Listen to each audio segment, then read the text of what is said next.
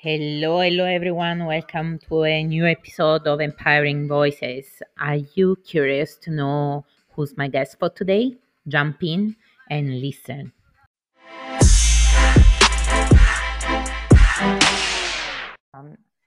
Hello and welcome to a new episode of Empowering Voices. Today we have a special guest. She's Helen. And we will start our conversation from my hand embroidery today, that is Inner Magic. Helen, welcome, and she will guide us through what the amazing things she does. All she's been through her life that has become an amazing book. Well, the book is just one of the thousands things Helen does, but I will invite you to tell us with your own voice. Welcome. Thank you for being with us. We are very proud to have you. Oh, Mari, you're so kind. And in a way, with your what's on your T-shirt is Inner Magic. And that's really what we decided to talk about today, isn't it? That, the kind of inner wisdom that we have, that divine spark, and how we, how we kind of embody it really, I suppose, on the planet, if that makes sense. So I think, the things that happen to us, our life circumstances, our parents, siblings, then, growing up, and then what happens to us later on, it's like we're given almost like an exam or something, these are the challenges for us in our own hero's journey. And so a lot of my work nowadays really is to do with recognizing that we have this amazing gift of our life, sometimes with massive challenges. I don't want to undermine that. And in any way, sometimes, we can be in a very dark place and it feels like it's really tough. But I think we are learning as a race, about the things that work nowadays, the importance of connection, the importance of belonging. Definitely. The importance of, kind of waking up to the fact that we are magic. I think as adults, we also tend not to use the word that much. And it's fine. Everyone can use a different word, right? Yeah. For that magic. You used wisdom. That's probably we are more prone to accept as adults, but it is there. And the fact that we know is there, it's comforting. It can help to face the challenges that we inevitably we have in life. We do. That's what we weren't here to have an easy time.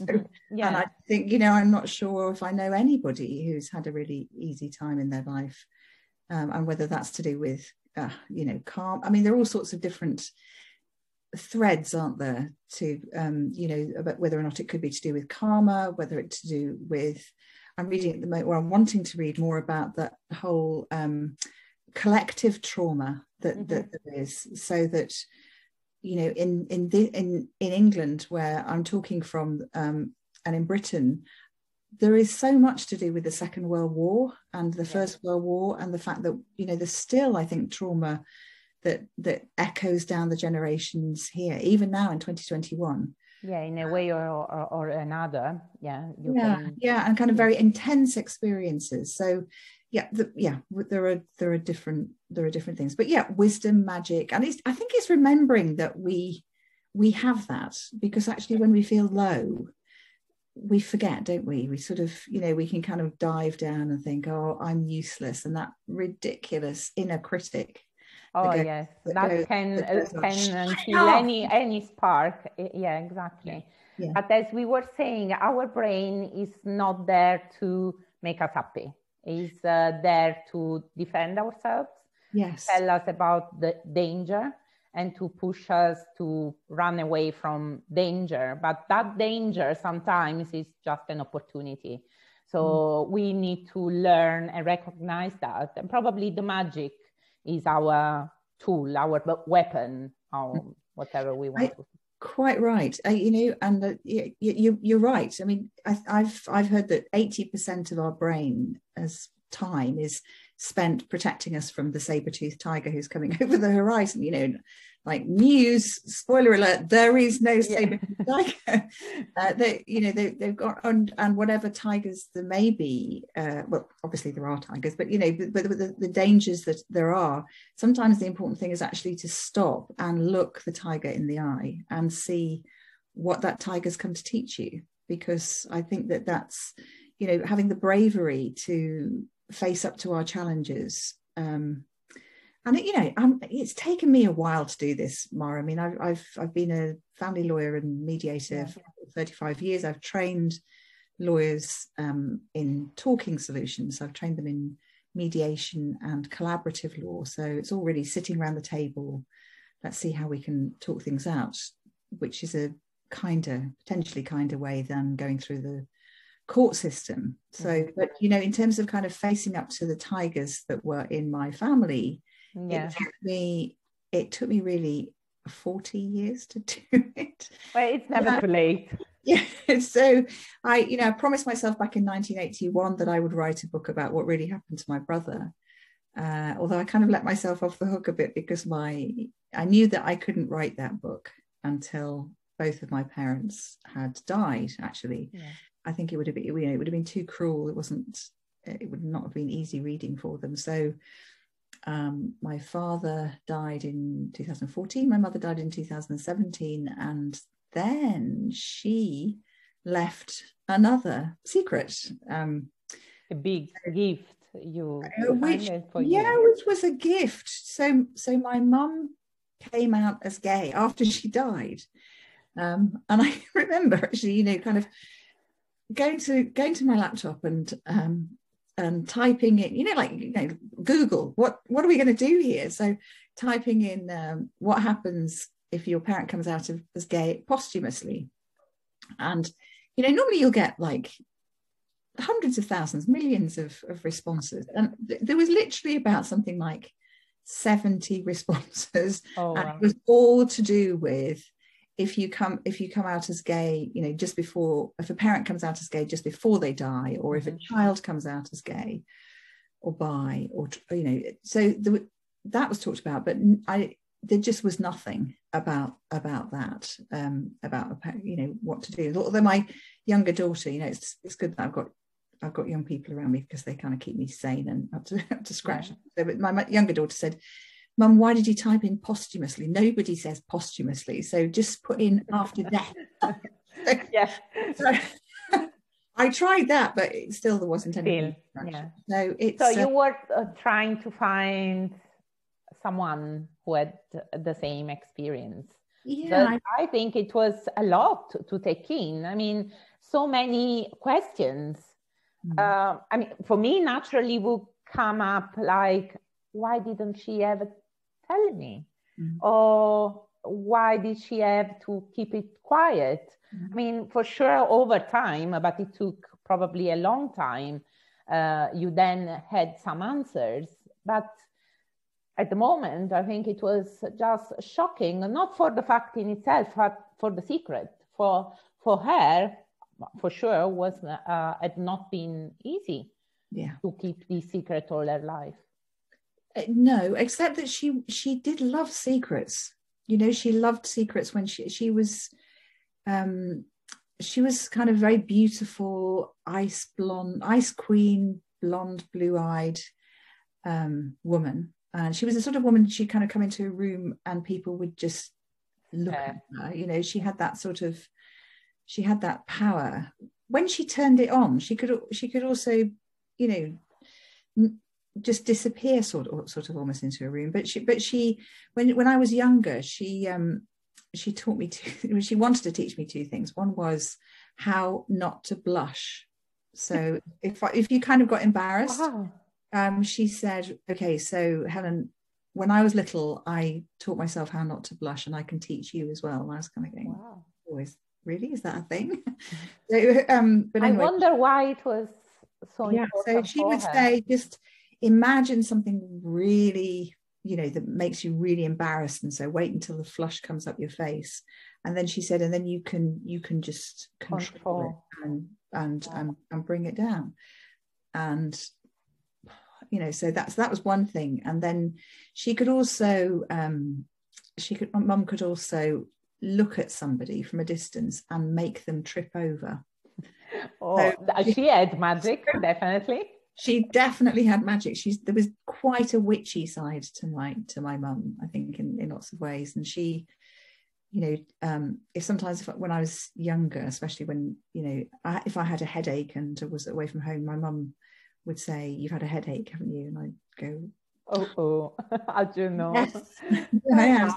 So she, yeah, but she found it quite hard to separate from me, I think, in lots of ways. But yeah, my mum had that kind of mad inner magic, but she was able to keep that secret throughout her life. And you know, it wasn't as if we had suspected anything. Do you know? We didn't even have an inkling of any kind. Not, and yet then I found out that actually various other people, some of whom I knew, did know about it, including because my mum left a list of names of women that she'd had relationships with, and one of them that you contacted, of course, all of them. Some of them had died, but one of them I'd known for years. Okay, so she was a family friend. She's a family friend. I mean, you know her. And she was openly gay. So she had a wife, and so I wrote to her and said, "Gwen, you know, Mum's left a message, and it's kind of raised some things for me, and can I talk to you about it?" And then I just waited in trepidation because I didn't know what she was going to say, so I sent it by email. Probably the coward. Not to have the direct yes or no. Because I thought I'd also give her a bit of space to say no, if you know, because she's of that generation, like my mum, of, you know, the silent generation, they're often called, born from the middle of the 1920s to the middle of the 1940s. They're often called the silent generation because they were taught to keep quiet, you know. They had not to express their feelings openly. Don't let alone being gay, of course. Exactly. So let's draw a veil over that, or you know, if you can't say anything nice, don't say anything at all. Children should be seen and not heard. You know, constant messages that you have to be quiet. So anyway, so I sent her an email, and then she wrote back to me and said, "Helen, I've been waiting for you to ask this question nearly all my life. Of course, happy to answer any questions that you have, and I'll do my best." So that was... Sorry, I get emotional, of course. So, but please go on. We're not computers. We're humans, aren't we? Yeah, it's so... When we deal with feelings, so deep feelings, and it's difficult to accept that you had to hide it in some way. I'm sure she had other happiness anyway with the children and the life she had, but there was a part of her that she couldn't tell, at least not everyone. At least she had some friends. She could openly talk about it. Yeah.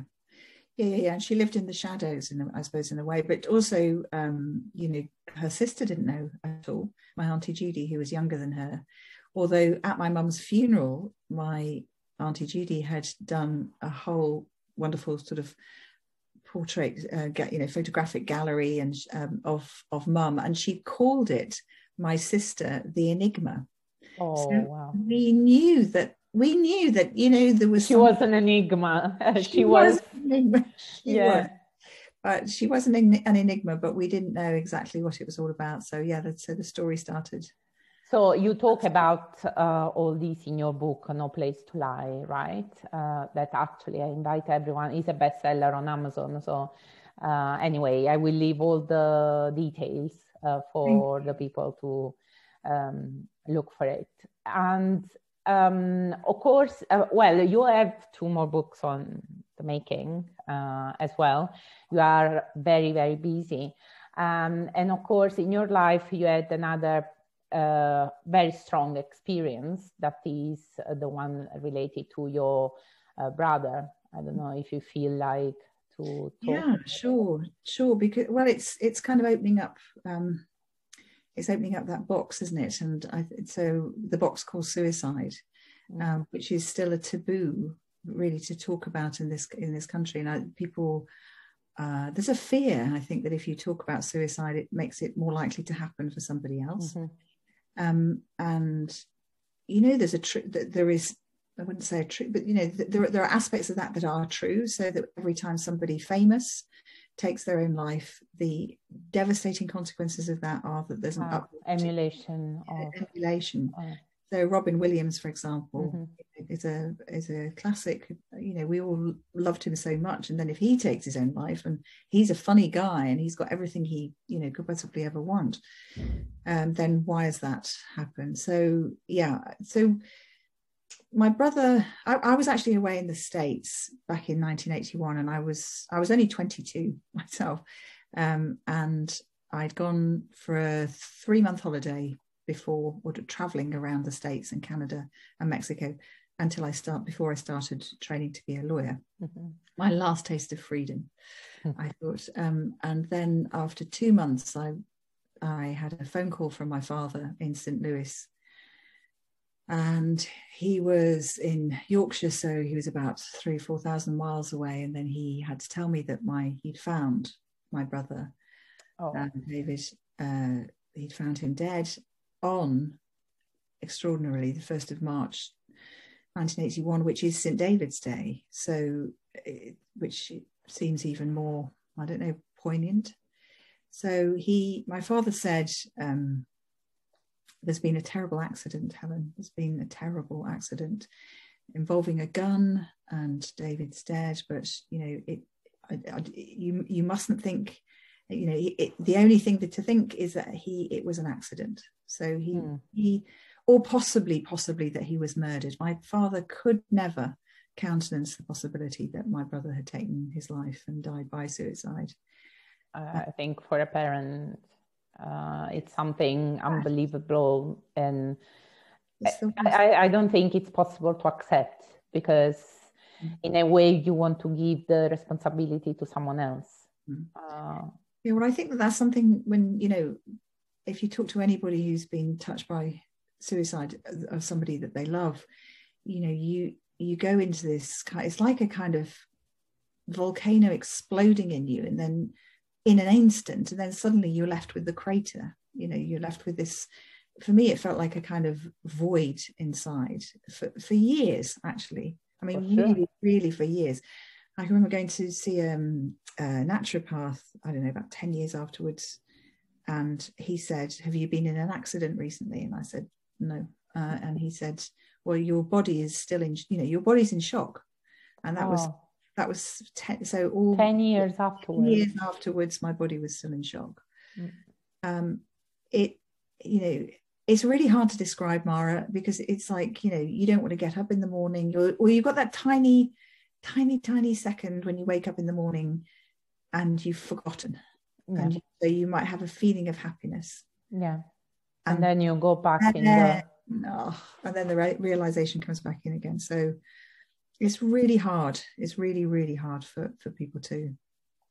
It's a devastating thing. And one of the saddest things about this research around suicide is that very often people who do die by suicide do it. It isn't a selfish act. It's an act because they can't take the unbearable pain that they're going through at the time, and they think that other people around them will be happier if they die. I mean, the truth is the polar opposite of that. Of course.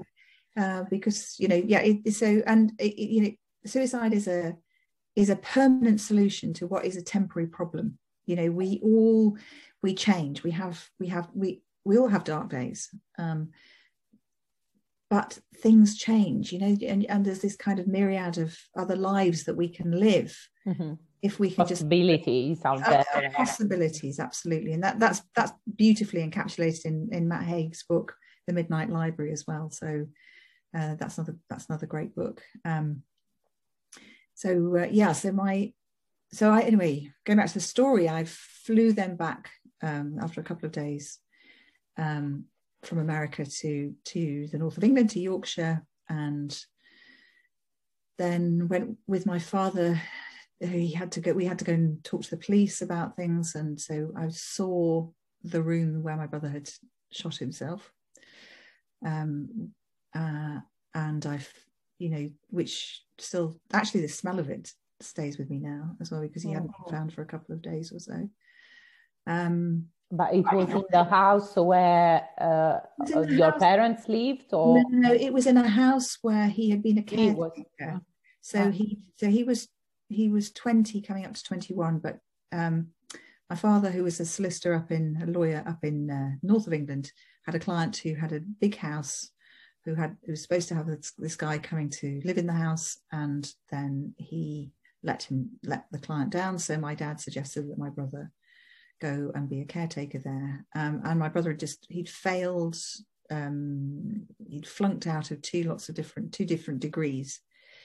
So he hadn't got anything to do. So, it gave him something to do. Mm-hmm. Although, looking back on it, obviously he was very isolated. It's a huge house.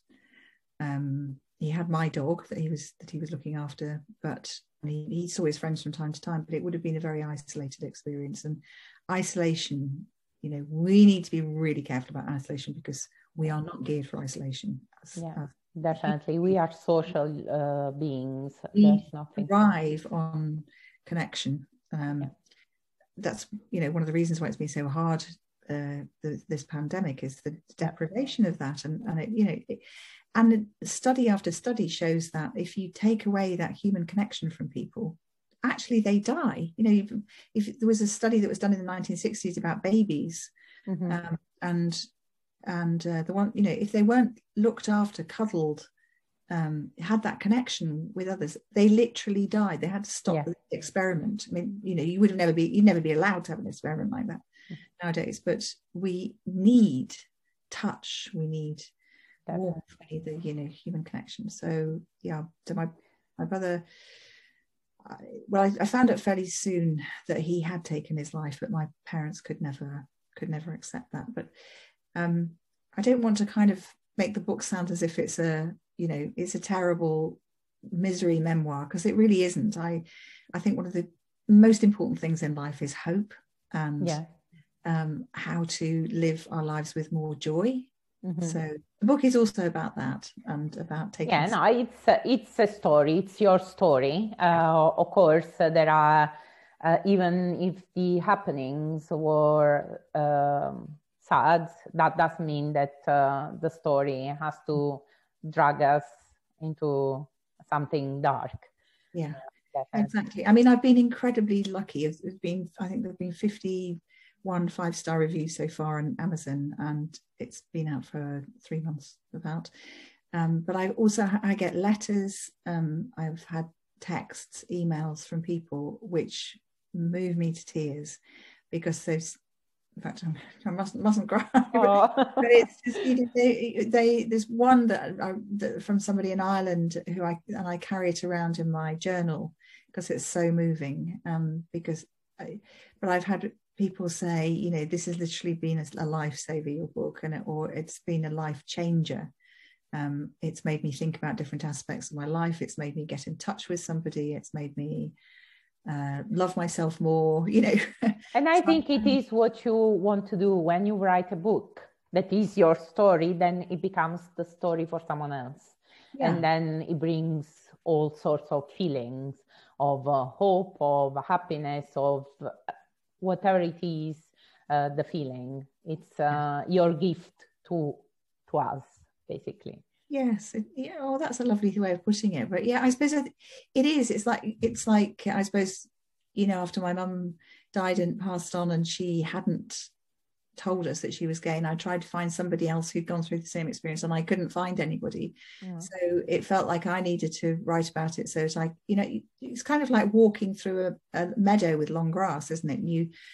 The first person who goes down it, then it's quite hard. Opens, but then you start opening up a path, and then others can at least see what you've done in terms of going up and down that path. They might choose another path, but they might come your way as well. So it did feel like it was really important to to write about it.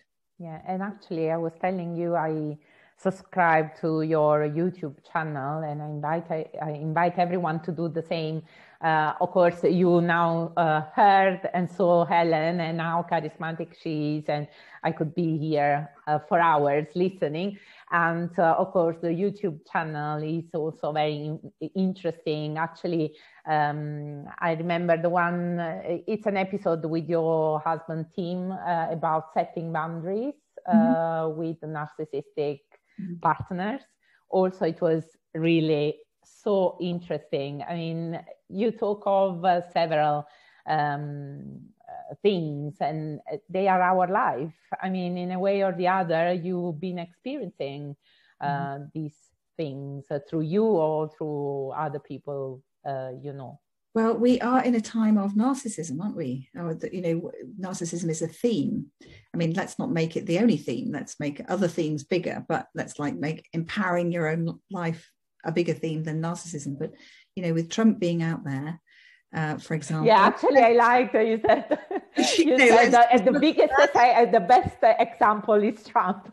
Yeah, it's a classic. I mean, we have examples closer to home as well. Some of at least one of whom looks very much like Trump. But you know, you've got this huge international example of what it is to be a narcissist and the effect that it has on other people around you. And you know, you have to guard against it because it's a mad world. You know, the narcissists have this extraordinary capacity to weave spells actually around you. They're like wizards, and you know, if you get into the spell of a narcissist, you start believing things that really aren't true. And you often believe really bad things about yourself, you know. So your self-esteem is the first thing that goes. Absolutely. And you know, they're terribly clever. They can make you feel like $1 million. There's an intensity about them. I mean, I'm saying this, you know, because as a family lawyer for 35 years, one of the things that one needed to be dealing with were narcissists, and then, you know, the empaths who were trying to escape from them. And how they did that and how they reclaimed their lives. And that it's often a very tough thing to do, because, you know, the narcissists have, what are they called? I think they're the flying monkeys around them who you know, who echo the narcissist and say he's marvelous or she's marvelous. And no one will believe the empath who's the victim. Normally it's the opposite, right? At least from experiences and from reading, it is exactly that. That's why it's very difficult, because the empath doesn't have any support, because everyone believes the narcissist. It's extraordinary, because the narcissist has, in the meantime, isolated, you know, over a period of time, has isolated the empath. So, you know, so the people who were close to her or him they've been lost. And so she or he hasn't got any support, and they're very isolated, and people think that they're mad and bonkers very often. So it's so boundaries are your best friend, because the thing about narcissists is it's never enough. You can never do enough for them, because the only thing that's important to them is their own, themselves. They're a massively inflated ego. So steer clear of them. So these and many other are the subjects that you talk about in your YouTube channel. So it's definitely super interesting. I really liked also the duet with the team, the fact that you were both in the episode. Well, I don't want to let you go. No, I want to ask you something. If you have a quote or a word that is very dear to you, talking of the power of words in the written word. Yes, I think it's courage. Courage is really important to me. It's about the heart, and so it comes from the heart. Le cœur in French, and you know, I'm just also thinking in French where they the French will say, if you've got a challenge ahead, they say bon courage, mon brave. Yeah. So there's that sense of, arm yourself. Because I think we are in a time where we need to be courageous. Actually, we can't just sit by and watch terrible things happening, and there are terrible things happening. We're going to need our courage. We need to own our own stories and know ourselves, tap into that inner wisdom, that inner magic, but then challenge, the really rubbish stuff that's going on out there. And in the meantime, just be very kind and gentle and compassionate and, connected to the people we love, and smile, just give out that light and that we have radiating from within us, give it out. I've read another amazing book called When It's Darkest by suicide prevention researcher and professor called Rory O'Connor, and he tells us a wonderful story of a guy who is thinking about taking his own life, and he's out in a park, and he sees an ex-colleague of his, and she gives him a huge smile, and then sees the look on his face and says, are you okay? Tell me what's happening.